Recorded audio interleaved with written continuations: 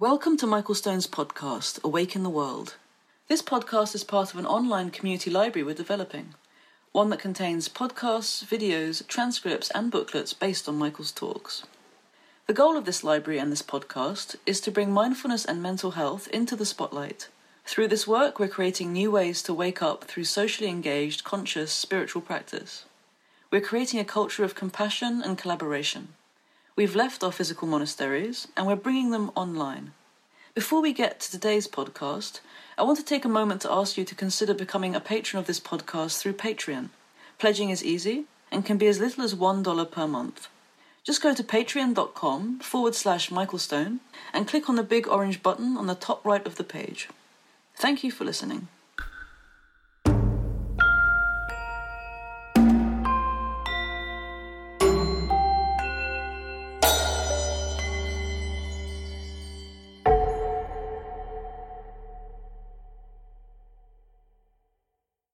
So, good evening. Nice to be here. Tonight is talk number 6 in our series on Zen Mind, Beginner's Mind. And I was going to look at the last couple of chapters, but then two things happened. One is, I was supposed to fly home from Chicago last night at 7 p.m. and there were so many delays. I ended up, for a 1-hour flight, I ended up arriving home at 3 a.m. So that I got a lot of time to prepare.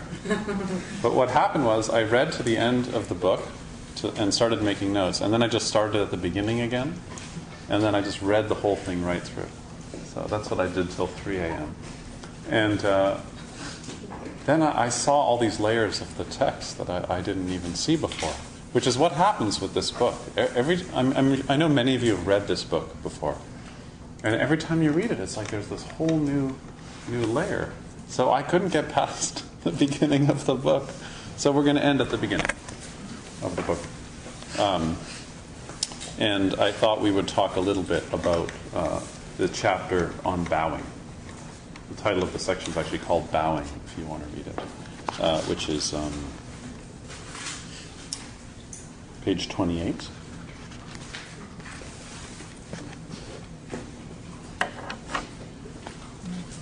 Yeah. Oh, I forgot about it. I completely forgot about the interview because we skipped it last week. Yeah. Forget bowing. Yeah, let's do that. So who's doing it? I'm presenting. Oh. I'm introducing Angela. Okay. I wish you reminded me earlier because I'm really foggy today. So for those of you who weren't here, we've been doing this practice where somebody interviews somebody else, and then introduces them to the room, to the group, to the sangha. And then we skipped it last week, and it really threw me off. But welcome back. So go ahead. Yeah. And I'll pause it so you don't have to be shy. What was the line that you said? That what you love most is being present for each moment? Mm-hmm. That was so beautiful. I like What's most important? Yeah. How many of us would say that? That's such a beautiful thing. It's so interesting when you hear about someone else's life. I get this thing where I hear someone else's life and I also sometimes at some moment think, their life is so interesting. Well, I could never have a life like that. Interesting. But anyways, all our lives are so interesting. It's like Shinro Suzuki said a couple weeks ago, do you remember when he was talking about the train tracks? He said, sitting in meditation with you is so unusual because life is so unusual. So you hear these people's stories each week, and it's nice because we get to know them and also just reflect on people have these lives, all these lives intermingling. It's an amazing thing. It's the problem with practicing often is we get mechanical and then we hear these sentences and then they don't impact us anymore. Like you hear the present moment and it just kind of goes by. And then sometimes you have to stop and go, oh, the most important thing to Angela is being in the present moment. And then to realize that is such a beautiful thing.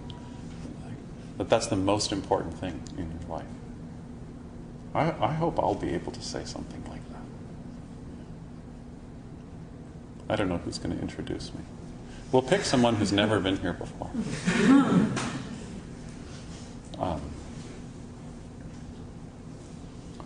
So I've been introducing Shunryu Suzuki, and tonight we're going to talk about bowing. Bowing seems a bit of a formal element of practice, and I encourage you when you're bowing to treat it as an informal part of practice, because otherwise bowing becomes holy. And when things become holy, they become special. And I think it's really important not to make bowing too special, not to make it too precious. And that's why bowing is such a difficult practice. When I started studying with my teacher, Enkyo Roshi, I came out of a tradition of Vipassana where we don't really do much bowing. And I love just watching her bow. And she said to me recently that her main practice right now is bowing. That's her main practice. And it's very hard to bow. Have you tried? When you bow, sometimes it's just too sloppy,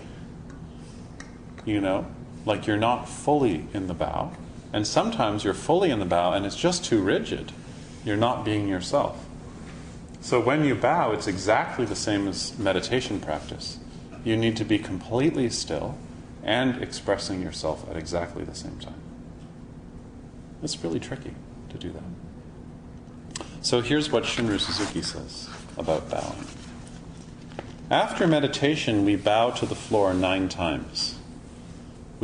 By bowing, we are giving up ourselves. So he's talking about ceremony. By bowing, we're giving up ourselves. To give up ourselves means to give up our dualistic ideas. So there's no difference between meditation practice and bowing.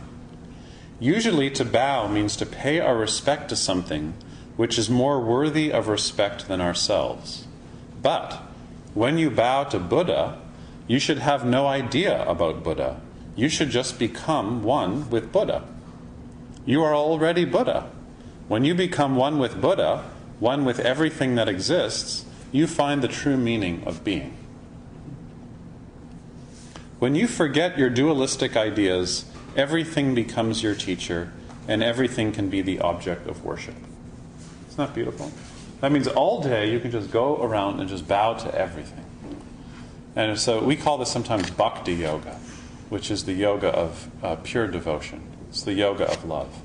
And in tantric circles, bhakti yoga is considered the only path that has no path. It's the pathless path. Because what you're bowing to is what you're devoted to. And what you're devoted to is just what's arising right now. And if we can have a practice with that kind of devotion, I think it could only come from physically bowing as much as we can. Really to physically bow.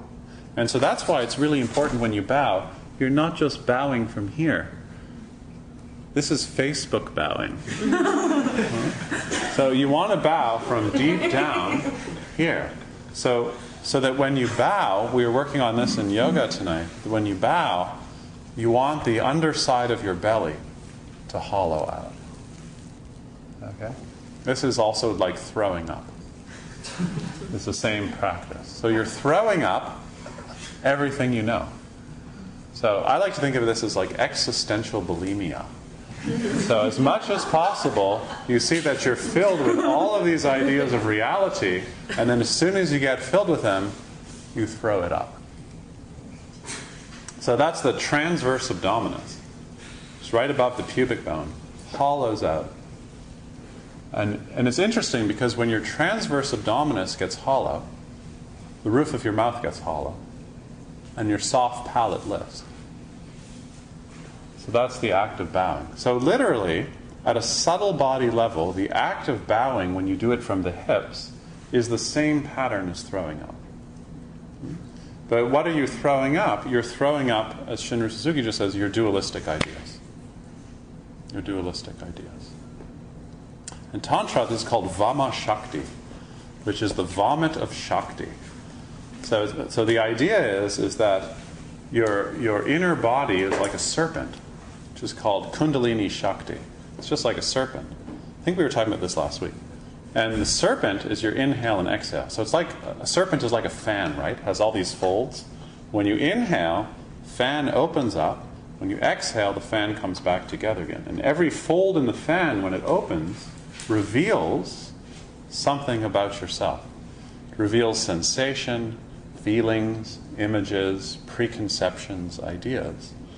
And then the next inhale reveals more of those folds.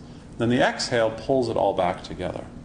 But the thing about Kundalini Shakti, the thing about this pattern, is that the center of the pattern is empty.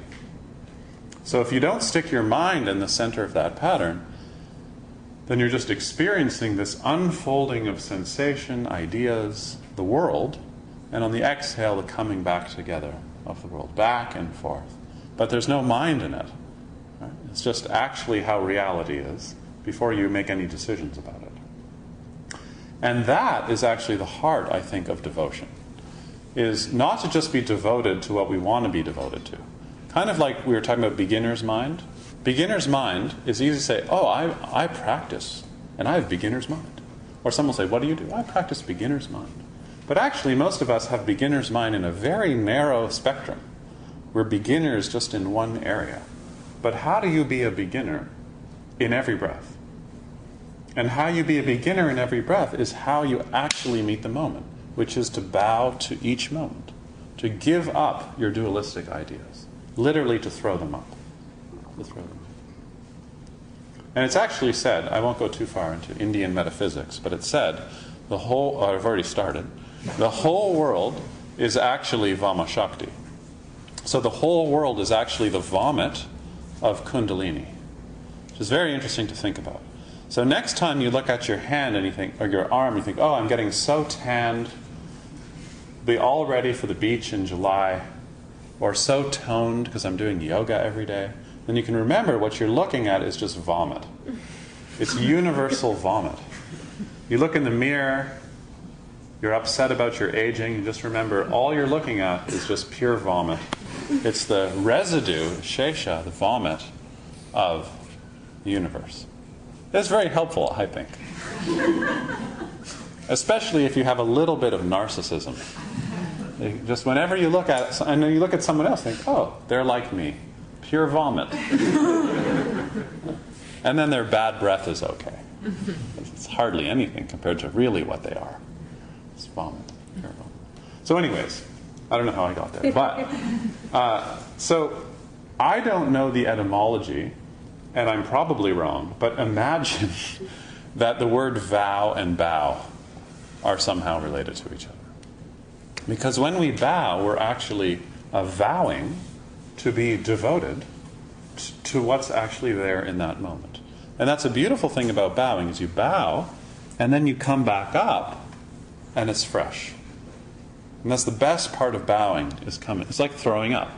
It's not so good on the way down, but then you come up, and it's so fresh. Sort of. There's a wonderful story about Shunryu Suzuki, because I've been telling stories about him and just about his freshness. And one that I really liked that I came across yesterday was a student comes to him on retreat and says, I don't know what it is, but every chance I have free time, I go to the kitchen and I'm snacking a lot. Has anyone done this before? Keep going to the kitchen and I'm snacking a lot. I don't know what to do. All I want to do is snack. What should I do? So Shunryu Suzuki reached under his table and pulled out and said, would you like some candy?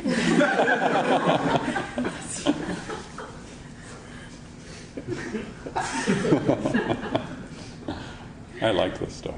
It's fresh. He's fresh. So then he says, in your big mind, everything has the same value. Oh, sorry, I skipped. When everything exists within big mind, all dualistic relationships drop away. There's no distinction between heaven and earth, a man or a woman, a teacher or a disciple. Sometimes a man bows to a woman, sometimes a woman bows to a man, sometimes a disciple bows to a master, sometimes the master bows to the disciple, A master who cannot bow to his disciple cannot bow to Buddha. Sometimes the master and disciple bow together to Buddha. Sometimes we may bow to cats and dogs. Isn't that nice?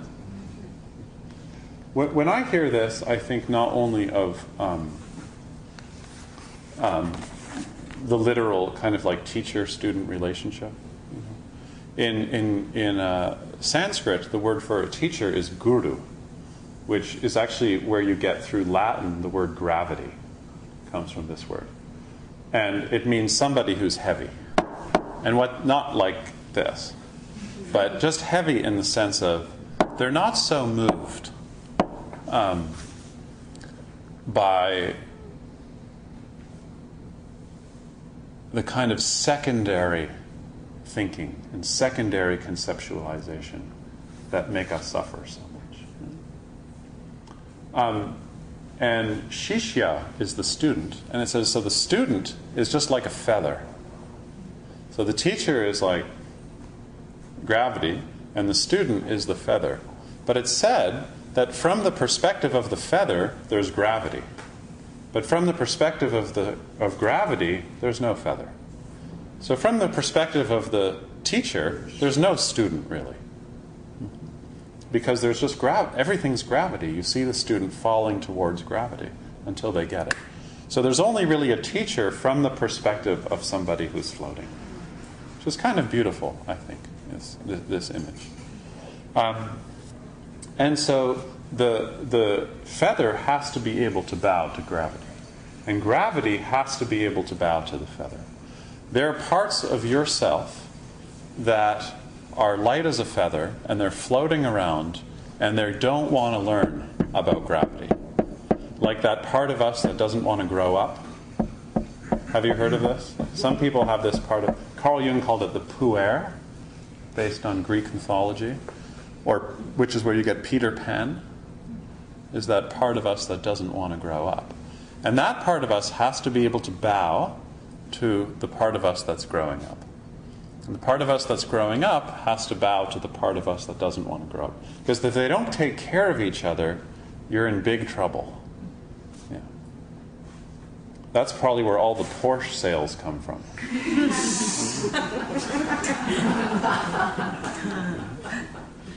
There's this great line in the movie Lost in Translation. Have you seen this movie? Where Bill Murray's having a midlife crisis. And what's the name of the actress? Scarlett Johansson. And he says, it's been really rough. And then she turns to him and says, have you bought a Porsche yet?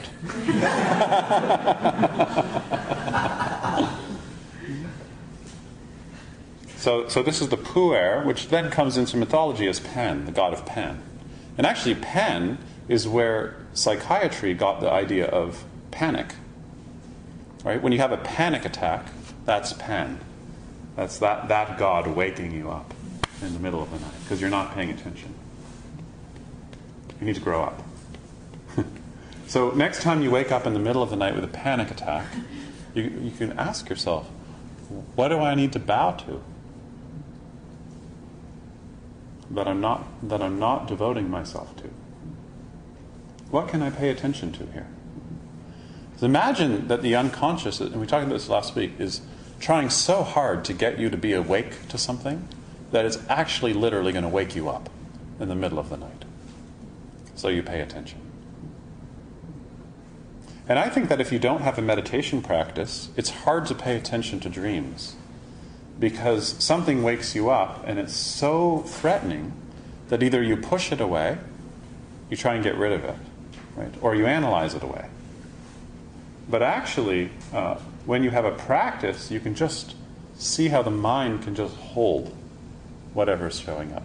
And so to me, that's what Shunryu Suzuki is saying when he's saying meditation and bowing is the same practice. Don't make those separate practices. Because meditation practice is a kind of bowing. It's a kind of throwing up what we know. Or like I've been giving in the meditation section, just dying. Just allow yourself to die. A student asked Shunryu Suzuki, when I start practicing with you, do I have to give up the will to live? That's a really deep question. Has anybody ever felt this before? Like, really, to keep on the path of renunciation, do I have to give up the ambition, my ambition to live? And Shinro Suzuki said, yes. Without gaining the will to die. Isn't that nice? You have to give up the will to live, but without gaining the new idea that you have to die. So that's to die. That's really to die. Dogen said, as long as there is true bowing, the way of the Buddha will not deteriorate. Isn't that nice? He's not saying you need to copy sutras and memorize texts and, get DVDs of Pema Chodron. He's saying all you have to do is actually keep up the teaching and the practice of bowing. The practice of bowing. So when I was in Japan last month in the monastery, the way that you bow, they're very particular about how you put your hands together, because they really want you to feel both of your hands, both sides of the body. And so you learn four different hand movements. The first one is called the firm gasho. So gasho is like Anjali Mudra, but in Japanese. Gasho just means palms together. Gasho. We can try it together. So this is the firm gasho. And then and it's just really interesting to do this with your body. So the elbows are light, the armpits are very hollow. And actually, if you really give attention to your armpits, when your armpits get hollow, the roof of your mouth gets hollow. It's a really nice feeling. It's like there's a diaphragm right through the heart that lifts, if you're not sloppy with your elbows. And then the second hand position is called no mind gasho. And it's less formal. So if there's not like practice going on, you would just put your palms together like this, so there's a little space inside, like for a small bird. And it's called no mind gasho. And you can guess why it's called no mind gasho. It's because there's nothing in there. And then the next kind of gasho was called lotus gasho, which is like this, where you just take the tips of your fingers apart, like this. So this is like a lotus flower blooming. This is a very nice bow, too, because you really get the palms glued, and then you keep the tips separate. Very upright. And it really gives this sense of... Yeah?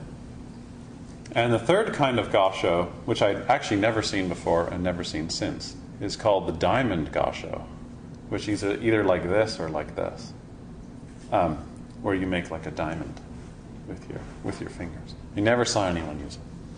So it must be for some secret purpose. But then again, it's good to know where these things come from.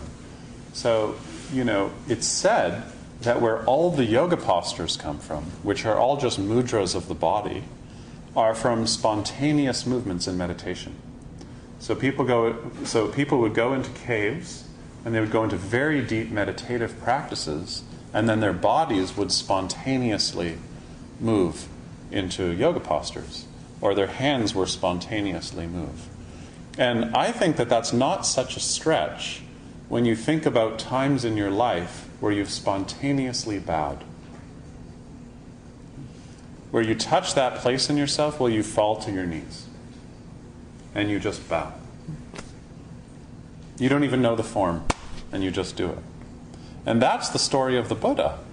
That the Buddha had his awakening in the morning, looking up at Venus. And then a few days later, he went to go tell his teachers, learned that they had passed away, and then he went to go find the 5 disciples that were studying with him before his awakening. And when he met the disciples, the first thing they did was they spontaneously bowed to him. It's part of the story that gets left out sometimes. I always thought it's the most beautiful part, which is that it happens in silence. Is that spontaneously they bow to the Buddha and the Buddha. So what is that comes in us that just naturally wants to bow, that recognizes that we can be small. We don't have to be so puffed up. And we can be devoted to all those little spaces, those little anarchies of sadness, sex, money, all the places where we get caught that we don't think of our spiritual practice. Or all those places in our city that haven't been, exploded by capitalism. Trees, mustard greens by the Don River. Has anyone been to High Park lately and seen all of the nettles? There's like 1,000 tons of nettles everywhere.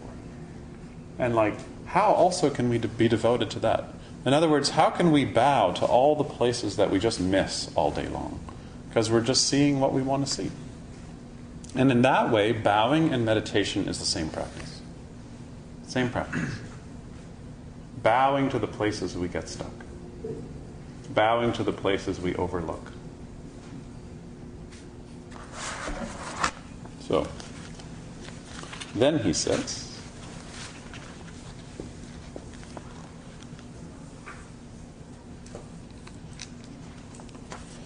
so this is the end of that chapter. Last paragraph. After you have practiced for a while, you'll realize, this is one of those funny sentences, where he's so simple and so hard. After you practice for a while, you will realize that it's not possible to make rapid, extraordinary progress. Does anybody feel this way? Because you first start practicing, and it's so big at the beginning, right? You have so much progress at the beginning. But then after you practice for a while, you realize, that wasn't really so. Those were just little. Even though you try very hard, the progress you make is always little by little. It's not like going out in a shower in which you know you're going to get wet. In a fog, you do not know you are going to get wet. But as you keep walking, you get wet little by little. If your mind has ideas of progress, you will say, this pace is terrible. But actually, it's not. When you get wet in a fog, it's very difficult to dry yourself. So there's no need to worry about progress. It's like studying a foreign language. You can't do it all of a sudden, but you repeat it over and over and you will master it. This is the Soto way of practice. We can say either that we make progress little by little, or that we do not even expect to make progress. Just to be sincere and make our full effort in each moment is enough.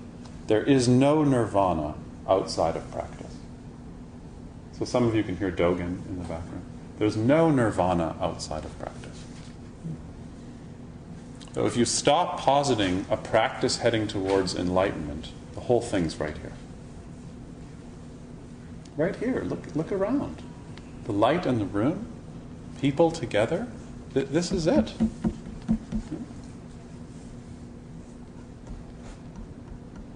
But sometimes our heart is so scared to open up to that because we've taught it that it's something else. It's not this. It can't be this.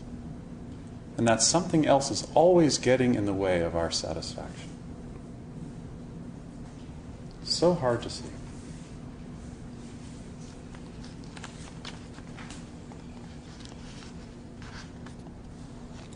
I'll read one last part. This is continuing next page. I do not feel like speaking after meditation. I feel the practice of meditation is enough. But if I must say something, I think I would like to talk about how wonderful it is to practice meditation. Our purpose is just to keep this practice forever. This practice started from beginningless time, and it'll continue into an endless future. And if you've read to the end of the book, that's all he's saying. He's saying, what I'm teaching is not Buddhism. What I'm teaching is not religion. What I'm teaching is something that's this railroad track that's been there from the beginning of time, past the end of time, and past that also. And what's the railroad track? It's sincerity. And we know when we sit, we come here to sit, And you know when you sit that you're touching that place where there's sincerity. And he's saying, like, you don't have to understand the sincerity so much. Remember what he said? If you try to look at the railroad track, you just get dizzy. Buddha will take care of the railroad track. And then my favorite line in the whole book, when there is no gaining idea in what you do, then you do something. And this is my favorite of all his lines. No gaining idea. He can only say that because English is not his first language. But it's such a good teaching. How do you practice with no gaining idea?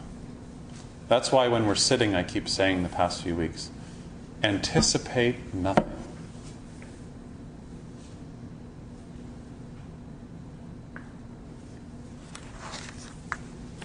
Anticipate nothing. Okay. Another evening, not following my notes. I had one story I was going to tell you, actually. I'll just tell it and then we'll open it up for discussion. You know, I started crying when I read the part about fog. Because Shunryu Suzuki was writing in San Francisco. And I don't know how many of you have spent time in San Francisco. But quite a lot of months you spend in fog. And one of the happiest times in my life was I went to Green Gulch Farm with my brother. And Green Gulch Farm is Shunryu Suzuki's center there, which is, if you've ever been to San Francisco, the Golden Gate Bridge runs into a mountain called Mount Tamalpais. And on the other side of that mountain is a big forest called Muir Woods or something like that. And that's where the center is. And the center is covered in eucalyptus trees. And the thing about the Northern California landscape, if anyone's ever been there, is it's asking you to hike in it. Because it's not like BC, where there's these mountains, it's like impossible to walk anywhere. But the hills are rolling, you know, and some of the year they're very dry. And then the fog comes in. So I went there with my brother. Some of you know him. And so we were on this trail, and then the fog came in, and then you couldn't see anything. We couldn't even see our feet. That's how fog. So it was like being in a cloud. And then so all of a sudden, spontaneously, we were on a hill, and we just started running down the hill. And you couldn't see anything. And running as fast as we could down the hill. And I didn't know if there was a tree coming or anything. And we were both crying, actually, and laughing at the same time. And then we slowed down, and then the sun came out, and then there was a shadow of my face in front of my face. Because it was cloud. But it was thick, but light enough that there could be a shadow on something with space. I'd never seen anything like it. And so anyways, and then we came down at the end and we were soaking wet. Because the fog was so thick that you get drenched. But if you walk through it slowly, you wouldn't have gotten wet. It was very strange this time. And so good with my brother to have this experience. And I forgot about it. I've never said it out. I've never told anyone that story. And then when he talked about the fog, like, I felt that fog that he was talking about. And practice needs to be a bit like this. Just in this soft fog. Like, you know, how many of you, when you first started coming here, it's like you debated for the first year, like, oh, should I come Tuesday night, you know? And then after a while, it's like you're just in the fog. Yeah. And I mean the good kind of fog, where you're getting moist, you know, cooling down. Cools you down in the hot city. Just to come and practice and be with others. And touch some part of you with other people that maybe you don't always touch. So, that's all I have to say about bowing. We were going to work on a koan. Get that. So, anybody have anything they want to share about bowing or about this no gaining idea? which I think is the same thing.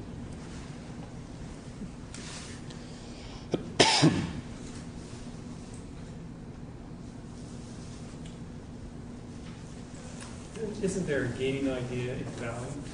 Bowing? Vowing. Vowing? A gaining idea? Yeah.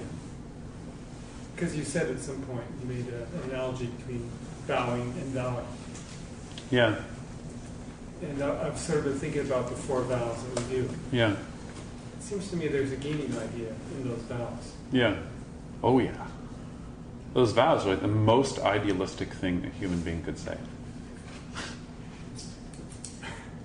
Okay, so And but this is what humans do in order to have a deeper experience of themselves, is they use words and phrases that are impossible to achieve.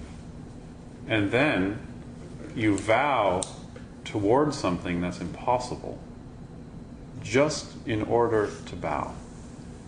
Sometimes it has to be so impossible to make yourself small enough so it doesn't just seem like ambition.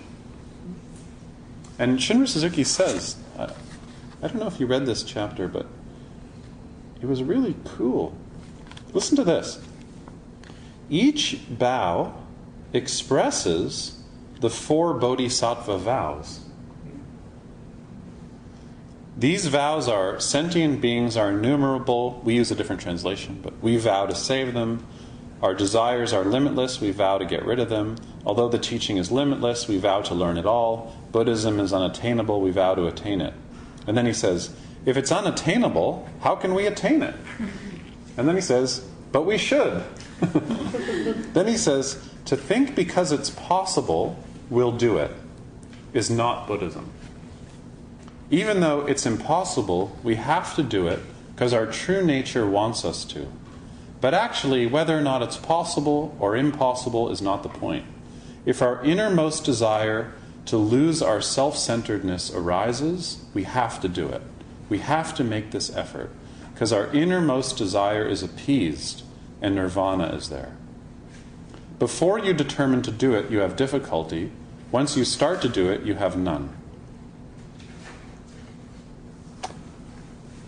So he's putting you in a paradox. He's saying, yes, a vow is actually a human construct, and you have to do it. Is it not sort of the case that we have to honor the gaining idea, because the gaining idea brings us to the practice? Uh-huh. And then, of course, we have to let go of it, and we learn to do that through the practice. Mm-hmm. Yeah, it's like saying, I'm going to come to meditation to reduce my stress. Yeah. That's my vow. That's my intention. And then you get into it and you start reducing stress.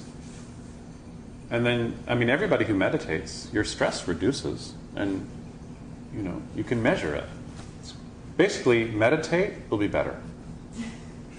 And then it starts opening these other gates, where you start seeing these other dimensions. And then it requires a new intention. But I agree with you. I think making a vow it's a fantasy, it's a construct. And at the same time, it's aligning something. How do you hold both those things at the same time? What do you think? But don't we often, in English, when we use the word wish, isn't that sort of more comparable to vowing than vowing? Wishing? Wishing. I don't know. I think physically, to me, wishing is a little more like this, and the bowing is more releasing.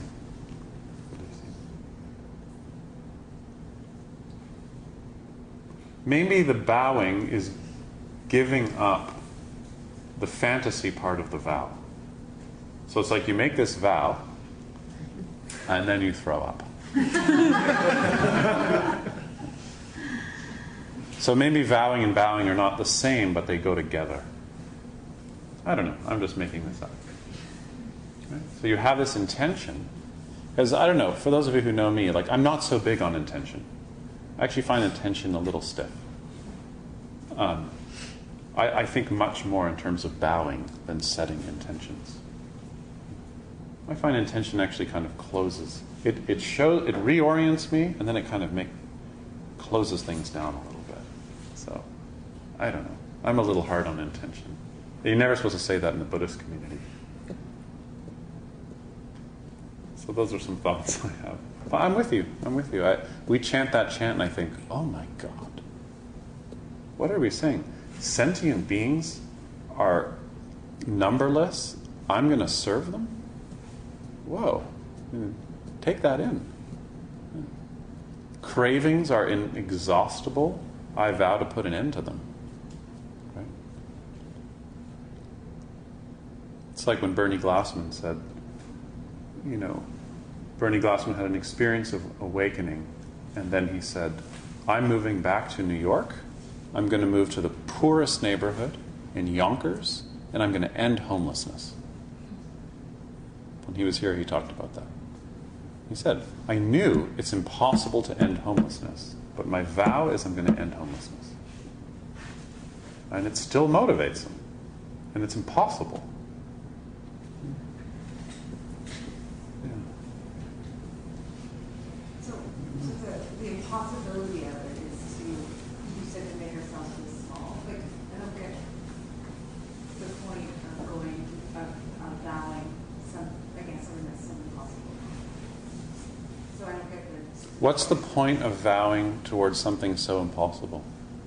What else are you going to do? What is he going to do? This being is the most important. I'm going to save it. I'm going to serve it. Well, maybe there's a time for that. But this human being is made up of a lot of other beings. Actually, a human being is mostly made up of it's totally made up of non-human parts. So suddenly, if you want to vow to fix this being, you have to fix other beings. Let's say I have, I don't know, fibroids. Nowadays, science is showing that one of the best way to heal fibroids is to reduce stress and heal your gut, heal your digestive system. So if I'm going to heal my digestive system, I have to start eating well. If I'm going to eat well, I have to start going to farmers markets. Suddenly, I become aware of the economics of a farmer's market.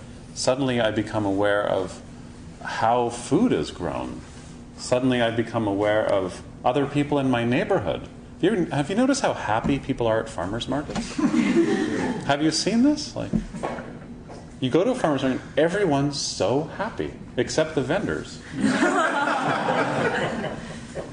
That's because they've been up since 5. Yeah.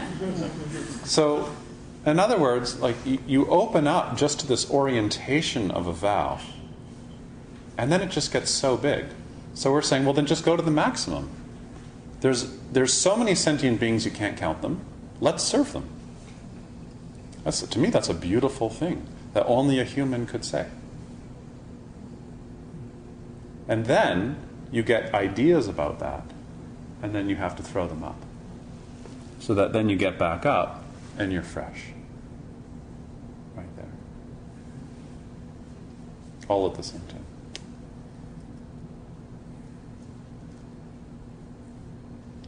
Anyways, you don't have to agree with that. Jordan. This is a bit separate, but I was thinking about vowing recently and thinking about what he said about gift giving, about how it's coming from the big eye rather than the little eye. Yeah. And how it feels so good to give gifts because when you're giving a gift, you're really you're associating with it. You're giving it a bit of yourself. Yeah. And so that was that makes sense for bowing. Yeah. A bit with me. Mm-hmm. But it's interesting to hear this throwing up and this a purging. Uh-huh. Not purging, but it's visceral kind of Yeah. which seems opposite, but I also think maybe they're both existing. Yeah. I mean, isn't it interesting that when you look at most of the plants that are hallucinogenic, that various people ingest, so I've heard, that when you ingest them, the first thing that happens before you go on that journey is you throw up. You know, if you eat peyote, the first thing that happens after you eat peyote is you purge everything that's in your gut. You just purge, and then you start. I mean, that's kind of interesting. There's something interesting about that to me. And I think we all know this. I mean, if you really want to go deep into something, the letting go sometimes is just involuntary throwing, you know? You just have to hit a wall and say, okay, I can't do this anymore. Surrender. Some of you, I hope I'm not making you sick. Throwing up.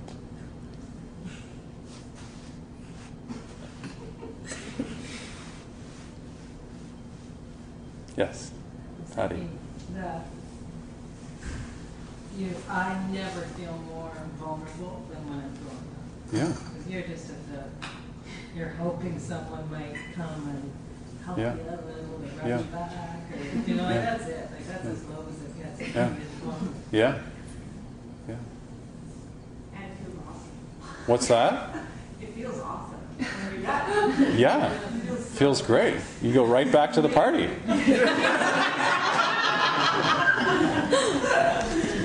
Shinru Suzuki says, bowing is a very serious practice. You should be prepared to bow even in your last moment. Even though it's impossible to get rid of our self-centered desire, we have to do it. Our true nature wants to. That line, you should be prepared to bow even in your last moment. Well, he's not just talking about, see, he's saying bowing and meditation is the same practice. In your last moment, you have to be prepared to bow. To die.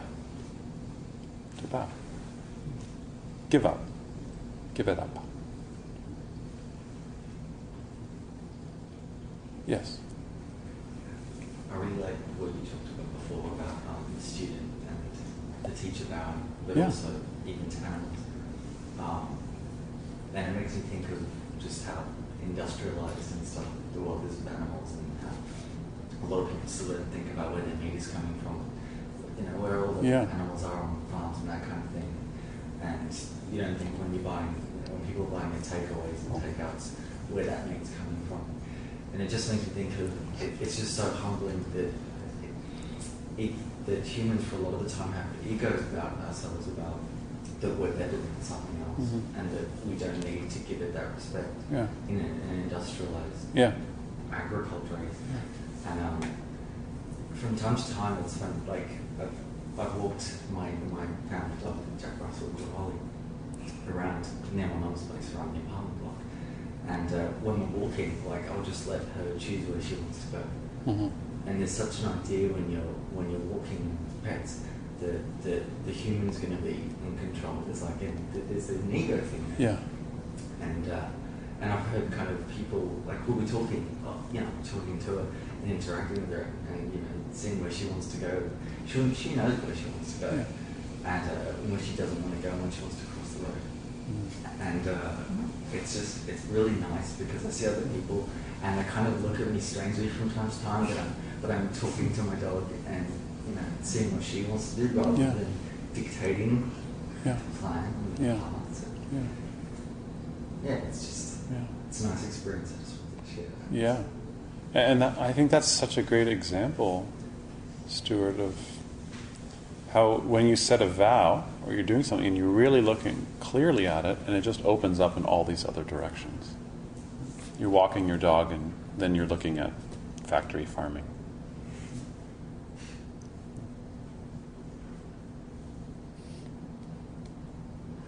And, according to Shinru Suzuki, and you have to do something about it.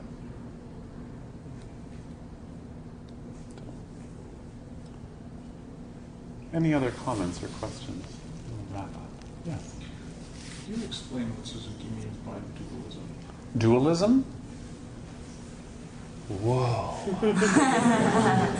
I understand dualism. I'm just joking, yeah. I understand Platonic dualism. Yeah. The material versus the immaterial. So when he is talking about dualism, he's talking about when you're creating a separation between the subject and an object. When there's an observer observing an observed. That's what he means by dualism. And so binary thinking is also another form of dualism. This way that we suffer from having a separate self all the time. We're going through the world as a separate self. And he's saying that that's an illusion of dualism. And when he talks about non-duality, he's not talking about the end of that completely. He's talking about allowing for the end of... So he's talking about allowing for the collapse of the subject and object, but also allowing it to come back again and seeing that that's an illusion. And I think this is where a lot of people get confused with non-dualism, is they think non-dualism is just to have no dualism. But you can't live like that. We have dualism. If you speak, you have dualism. So non-dualism is to have the experience of no subject and object, and then to see them pop back up again, but it's okay, because you see it. You see subject and object. You respect it. You respect that you have subjectivity. It's really good. And our subjectivity is not the same. So, that's what he means when he's talking about dualism and non-dualism. Yeah. But you know it. You know it when you're sitting. You get still and you experience kind of a cessation of creating separation. And then the mind comes in and goes, oh, that was a cessation of creating a separation. And then you get the dualism again. But it's okay. And you're not stirred up by it. Because you're like, oh, this is the mind creating the cessation, you know. And then basically you have 10 years of lots of interesting things to watch in your mind. So, such a nice night. Let's go outside before it's dark. Let's finish chanting.